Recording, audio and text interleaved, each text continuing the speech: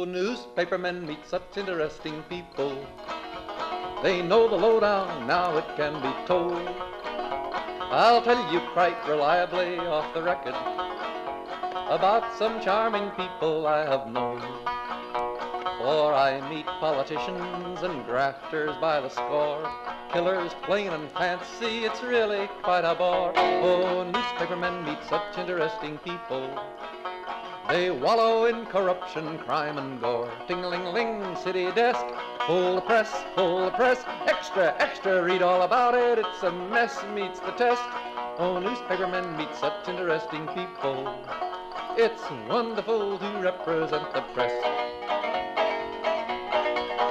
Now you remember the Media Project, your half hour of commentary and analysis that we are happy to bring you on media issues. I'm Rex Smith, editor-at-large of the Times-Union. Very happy to be with you today with Dr. Alan Chartock, the CEO of Northeast Public Radio, and Judy Patrick, Vice President of the New York Press Association, longtime editor of the Daily Gazette, and investigative journalist Rosemary Armao, who's professor of journalism at the University of Albany. So that is our crew, and we're going to try to do our best to bring you some interesting thoughts today. You doing all right, Dr. Chartock? Just want to check in and make sure you're well. Well, I'm working very, very, very hard. And, I don't think anybody really appreciates just how hard I work. Probably true. We don't appreciate you at all, so.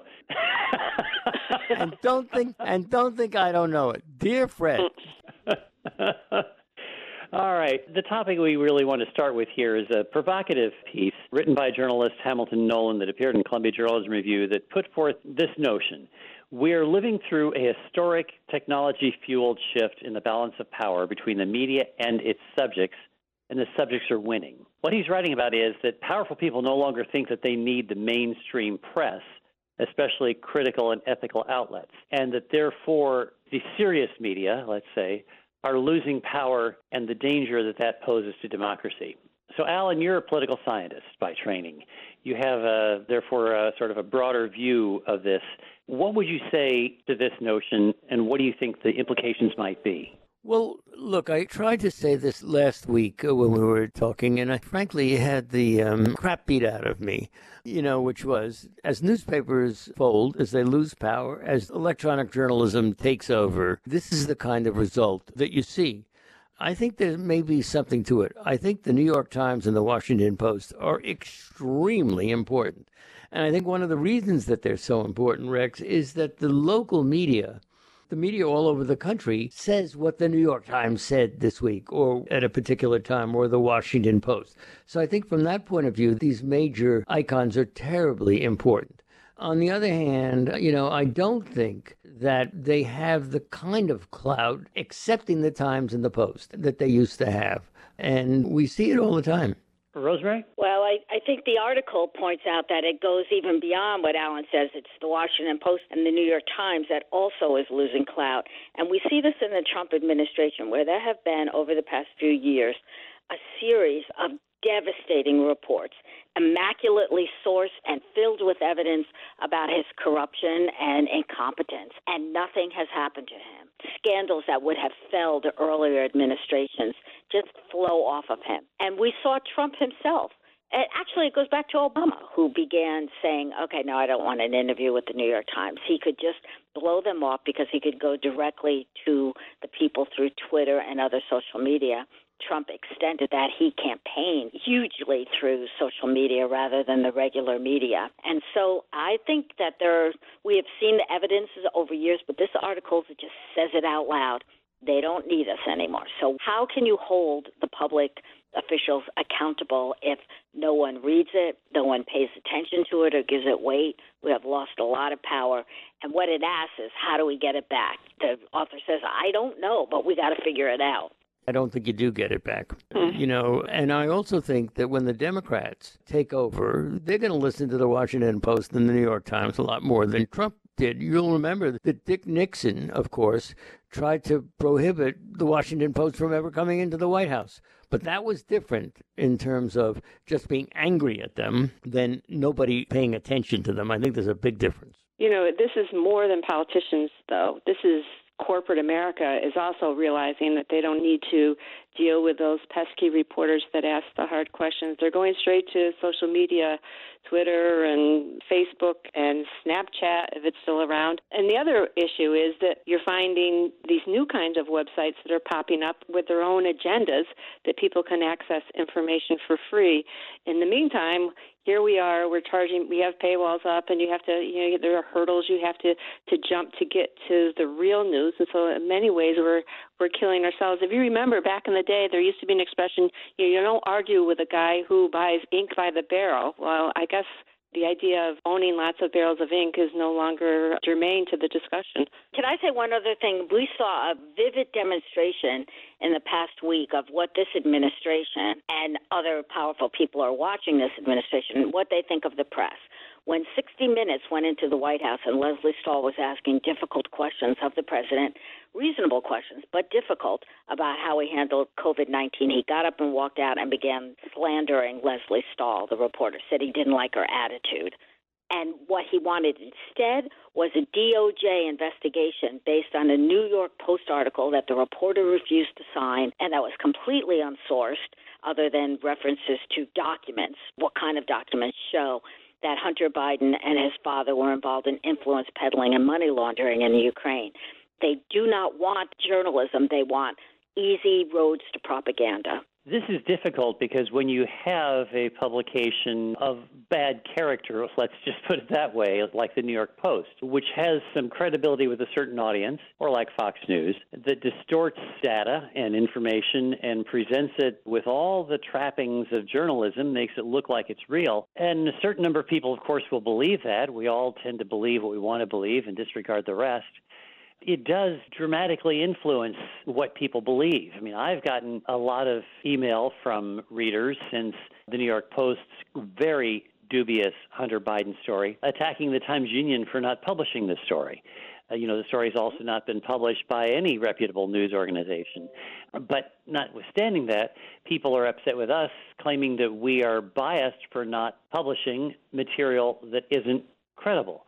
So people believe what they want to believe, and increasingly, as Rosemary says, there are so many other places that look so credible that give people the impression that they're getting real news, and it makes serious news reporting suspect. I just want to jump on that for 1 second and say, Rex, for whatever it's worth, we've gotten the same letters at WAMC for the same reasons. Yeah, and I may be bending over backwards to make this case, but my position is those readers and those listeners who want you to replicate that dubious story, they're looking for the credibility that you offer. And even when Steve Bannon or whoever, or Rudy Giuliani wants to get dubious stories out there, they do seek a somewhat legitimate news source. They're not just putting it out on Twitter because they know it won't go anyplace. They need some credibility.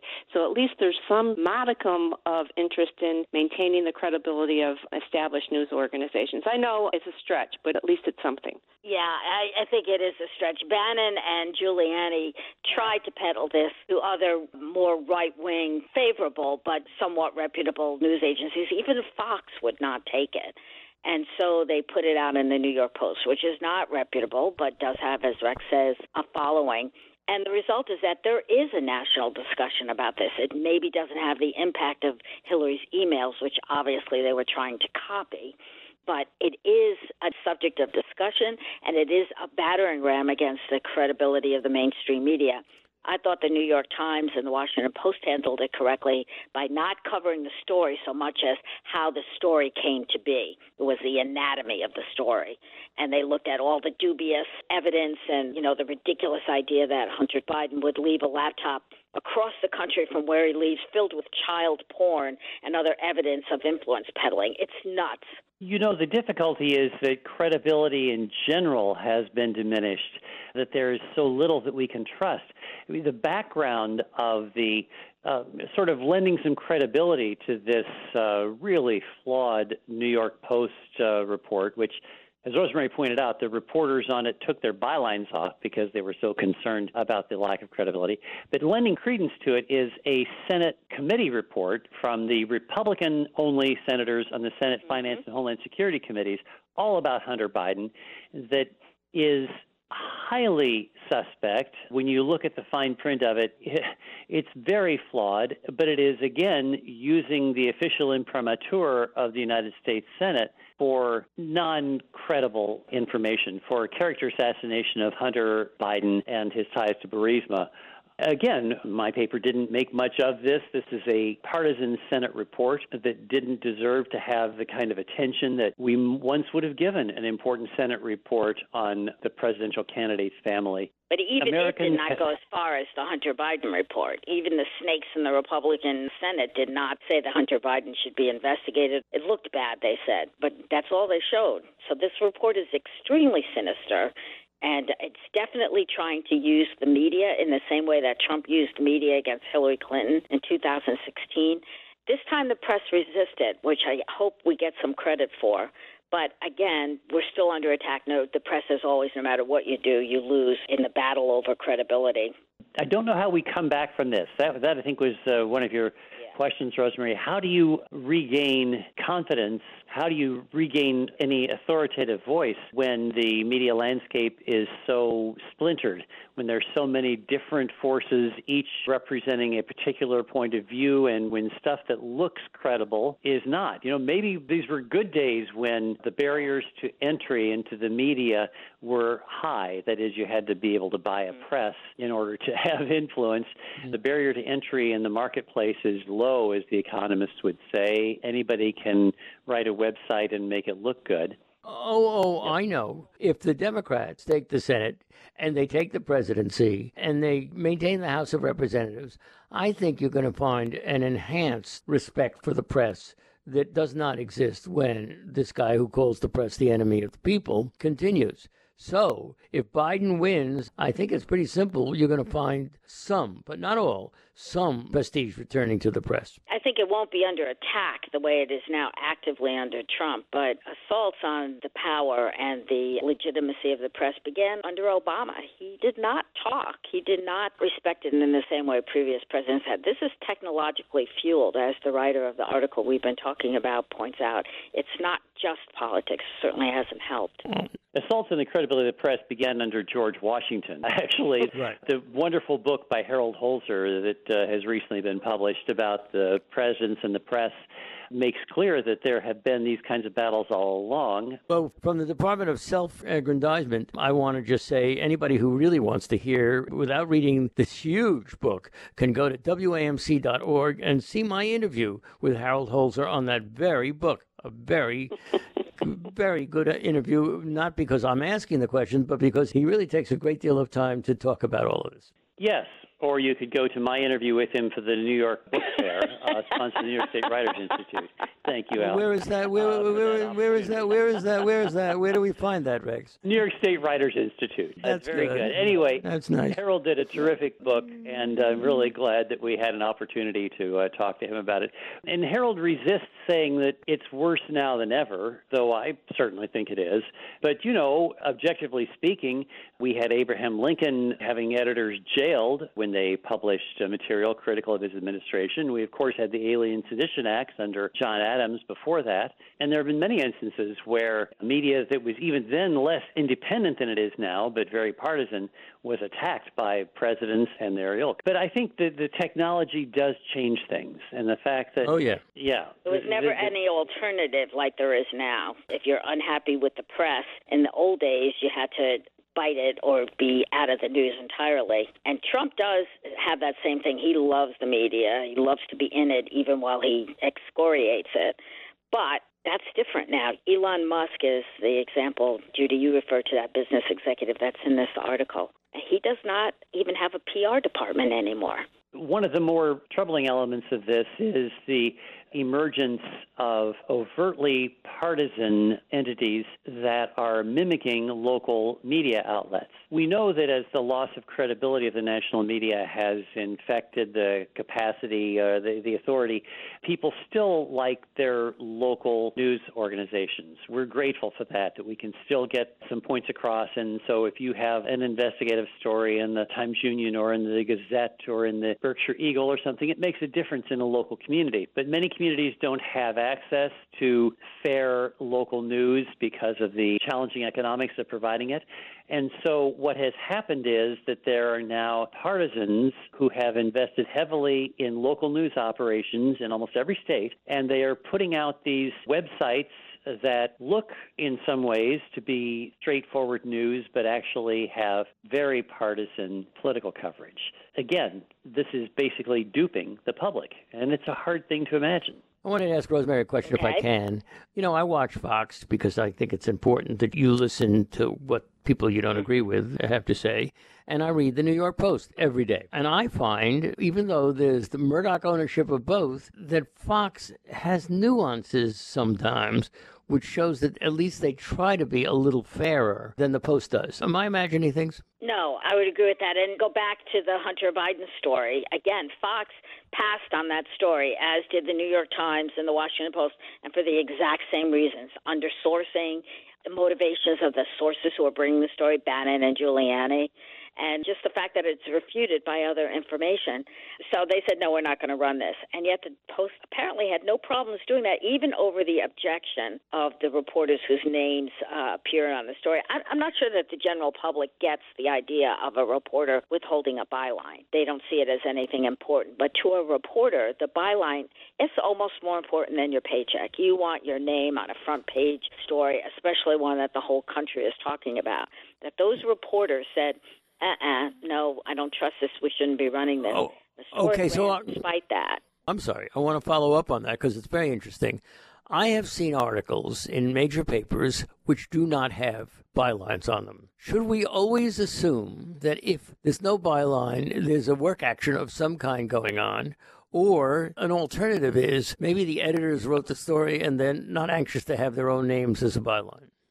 Well, I wouldn't assume anything from a lack of a byline. It could be that there was a typographic slip and a line got left out, or these things happen. Or it could be, on minor stories, lesser pieces when bylines go off. Or sometimes a story gets picked up in some newspapers. The style is to leave off bylines on wire stories, for example. Well, we're making it more complicated than it is, Rex. This is a front page national story in the New York Post with no byline. That's plainly like, whoa, something's weird here. Yeah, I haven't seen anything like that elsewhere in a long time. I can't think of an example. Have you ever seen stories in your own newspaper, Rex, in which there's no byline? No, I don't think so. I'm not aware of similar circumstances where we had any significant stories with no bylines. I don't believe so. Reputable editors would confront a job action like that. At the Cleveland Plain Dealer when I was there, whenever we had negotiations and they weren't going our way, we would try to withhold our bylines because it made the paper look less credible, we thought. And management would always respond to that. If you're a reputable editor, you want to know why the reporter objects to the story. And frequently, if you don't do that, you're burned. The very famous story about Jimmy's World in the Washington Post was about a 9-year-old drug addict, and it won a Pulitzer Prize and then was debunked as a complete made-up fraud. Reporters in the newsroom objected to that story. They said, this can't be right. It just does not make sense. Really think about this. The editors did not listen, ran the story, and, of course, it was one of the big embarrassments in the history of the Washington Post. The Post didn't have that problem. They were more interested in serving Bannon and Giuliani, i.e. Trump, than they were their own reporters. Okay, so here we are, right? The media project, people rely on us to give them the poop. So here's the question. We have told them, look out for when bylines aren't there because sometimes they mean there's a work action going on. On the other hand, I think I've seen a little bit of a laissez-faire thing. Sometimes it's, as Rex would say, it's for other reasons. Somebody got sloppy or it was a national story. We want to take the byline off. So what should our devotees be thinking about this discussion? It's very rare not to have a byline on a story, and I think the New York Post article did have a few bylines on it. It wasn't that there was no bylines on it. What we heard was follow-up news where another reporter said, no, I don't want my byline on that. So the average reader picking up that paper or looking at it online wouldn't have known that there was that byline controversy unless they did the follow-up coverage. So I think it's so rare not to have a byline on a significant story that it's not something you're really going to encounter. It is a media literacy issue. If you're trying to figure out how much stock to put in a story, one thing I would consider is there a byline? Whose byline is it? Is it someone I trust? And if there isn't, well, okay, maybe it's nothing, but it should be a question that you're asking if you're a close reader. I think also that bylines can lend credibility to stories. I believe in the Times-Union, for example, the byline of Brendan J. Lyons, who's now managing editor for Investigations, is a byline that people trust because over the years his work has had such credibility and reach and power. And so people, I think, will look at that byline and pay attention to a story because of the byline. And for people who are avid consumers of the news, a byline makes a difference. And similarly, when you talk about Fox News, the presence of Chris Wallace, for example, on a story lends credibility to the story. Whereas when you use something that comes from just the Fox News primetime commentators, the entertainment sphere, that would be Laura Ingraham and Hannity and the guy in the bow tie. Carlson. Thank you, Tucker Carlson, who is surely going to run for president of the United States. I think that, however, detracts from the credibility when you put their work up alongside it. And they're not reporters, they're commentators. And so we ought to know that everything that they say comes with a bias, an intentional bias, because that's what their work is. So it's a hard thing to figure out sometimes, but the difficulty is now, as we were saying, that credibility can't be inferred by visuals. There's nothing that establishes a credible place from something that's not. The Ohio Star, for example, doesn't that sound like a great old-fashioned newspaper? The Ohio Star is run by political activists. The Keystone, which is in Pennsylvania, it has, nice stories about Pennsylvania's fall foliage, but it also has progressive political coverage from the nonprofit acronym. At least it discloses its funding. The Ohio Star, which is right-wing, does not even tell you where it comes from. It has stories that read like press releases from the Trump administration. So this kind of thing just makes it very hard for news consumers to know what they're getting. And the solution is, of course, to read widely, to look around, to get a lot of information from various sources so that you're a credible news consumer, right? There are more than 1,300 of these news sites across the country. Predominantly, they are Republican or conservative, and if you go to the bottom of the websites and look at the About section, they're often nonprofits. So it's hard to tell what they are, but people are actually paying to have good news articles written about them. They do not follow standard journalistic practices, and there is no real way of distinguishing them from others, except, as Rex says, to watch. And if they have way too many positive articles extolling the virtues of the local politician, then be suspicious. We can't leave this week's show without talking about a couple of personalities in the news. One of those, of course, shucks. is Jeffrey Toobin, suspended from The New Yorker on leave from CNN after apparently inadvertently exposing himself during a Zoom call with colleagues. Maybe the difficulty, folks, let me put forth this proposition that we make too much of personalities in the news, that we spend too much time paying attention to people who are giving us information rather than to the information itself. Is that the root of the problem here? Look, when it happened, I said, okay, he's done. You can stick a fork in him. I always loved what he did on the air and his commentary. When Giuliani was caught this week fooling with his attire while lying down on a bed, apparently, he said he was just adjusting his underwear. His hands weren't seen. So in some cases, you suffer the consequences. In some cases, you walk away scot-free. They built Toobin up as a celebrity. I'm sure he's getting celebrity pay. So if you're an established celebrity, then you've got to be careful. And, there's 100 different things you could say about what Zoom calls are for and what business hours are for and what's appropriate and what's not appropriate. But the bottom line is, he's got a big-time salary, he's a big-time celebrity, and I think the attention that's coming his way is well-deserved, but I'm sure he's pretty thankful that Rudy Giuliani stepped forth into the spotlight soon after his...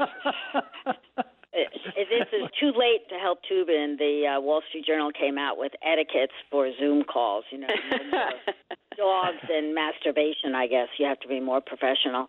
And Rolling Stone came out with an interesting article about how men are jumping up to defend Toobin, that men are different than women, and this is just an urge, and it was, no big deal. We all do it. He just got caught at it. Poor Jeffrey Toobin.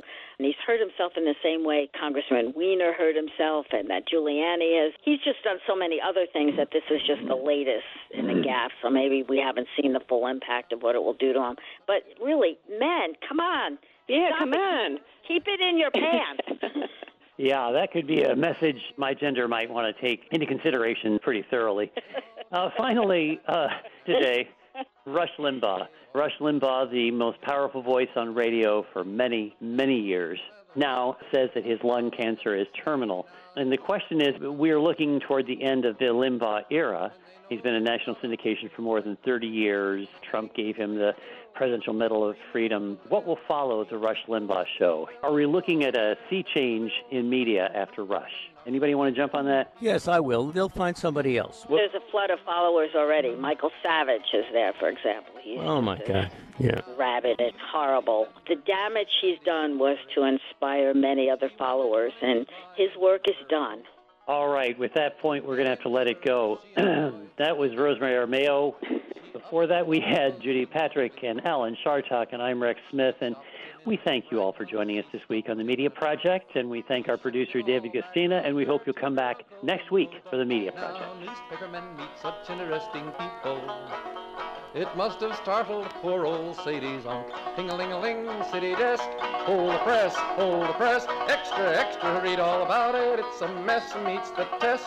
Oh, newspapermen meet such interesting people.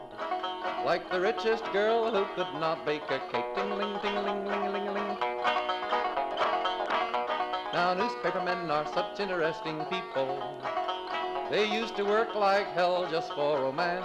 The Media Project is a production of WAMC Northeast Public Radio. Alan Chartock is CEO of WAMC, Professor Emeritus at the State University of New York, commentator, columnist, and author. Rex Smith is Editor-at-Large of the Times-Union. Judy Patrick is the Vice President for Editorial Development for the New York Press Association. And Rosemary Armao is an investigative journalist and former chair of the Department of Journalism at the University at Albany. You can listen to or podcast The Media Project anytime at WAMC.org or just download the WAMC app for your iPhone or Android at the Play Store today. Thanks for listening. Now, publishers are such interesting people. Their policy's an acrobatic thing. They claim to represent the common people. It's funny, Wall Street never has complained. Ah, but publishers have worries, for publishers must go to working folks for readers and to big shots for their dough. Now, publishers are such interesting people. It could be prostitution, I don't know. Ting-a-ling-a-ling, circulation, ting-a-ling-a-ling, advertising, get those readers, get that payoff. What a headache, what a mess. Oh, publishers are such interesting people. Let's give 3 cheers for freedom of the press.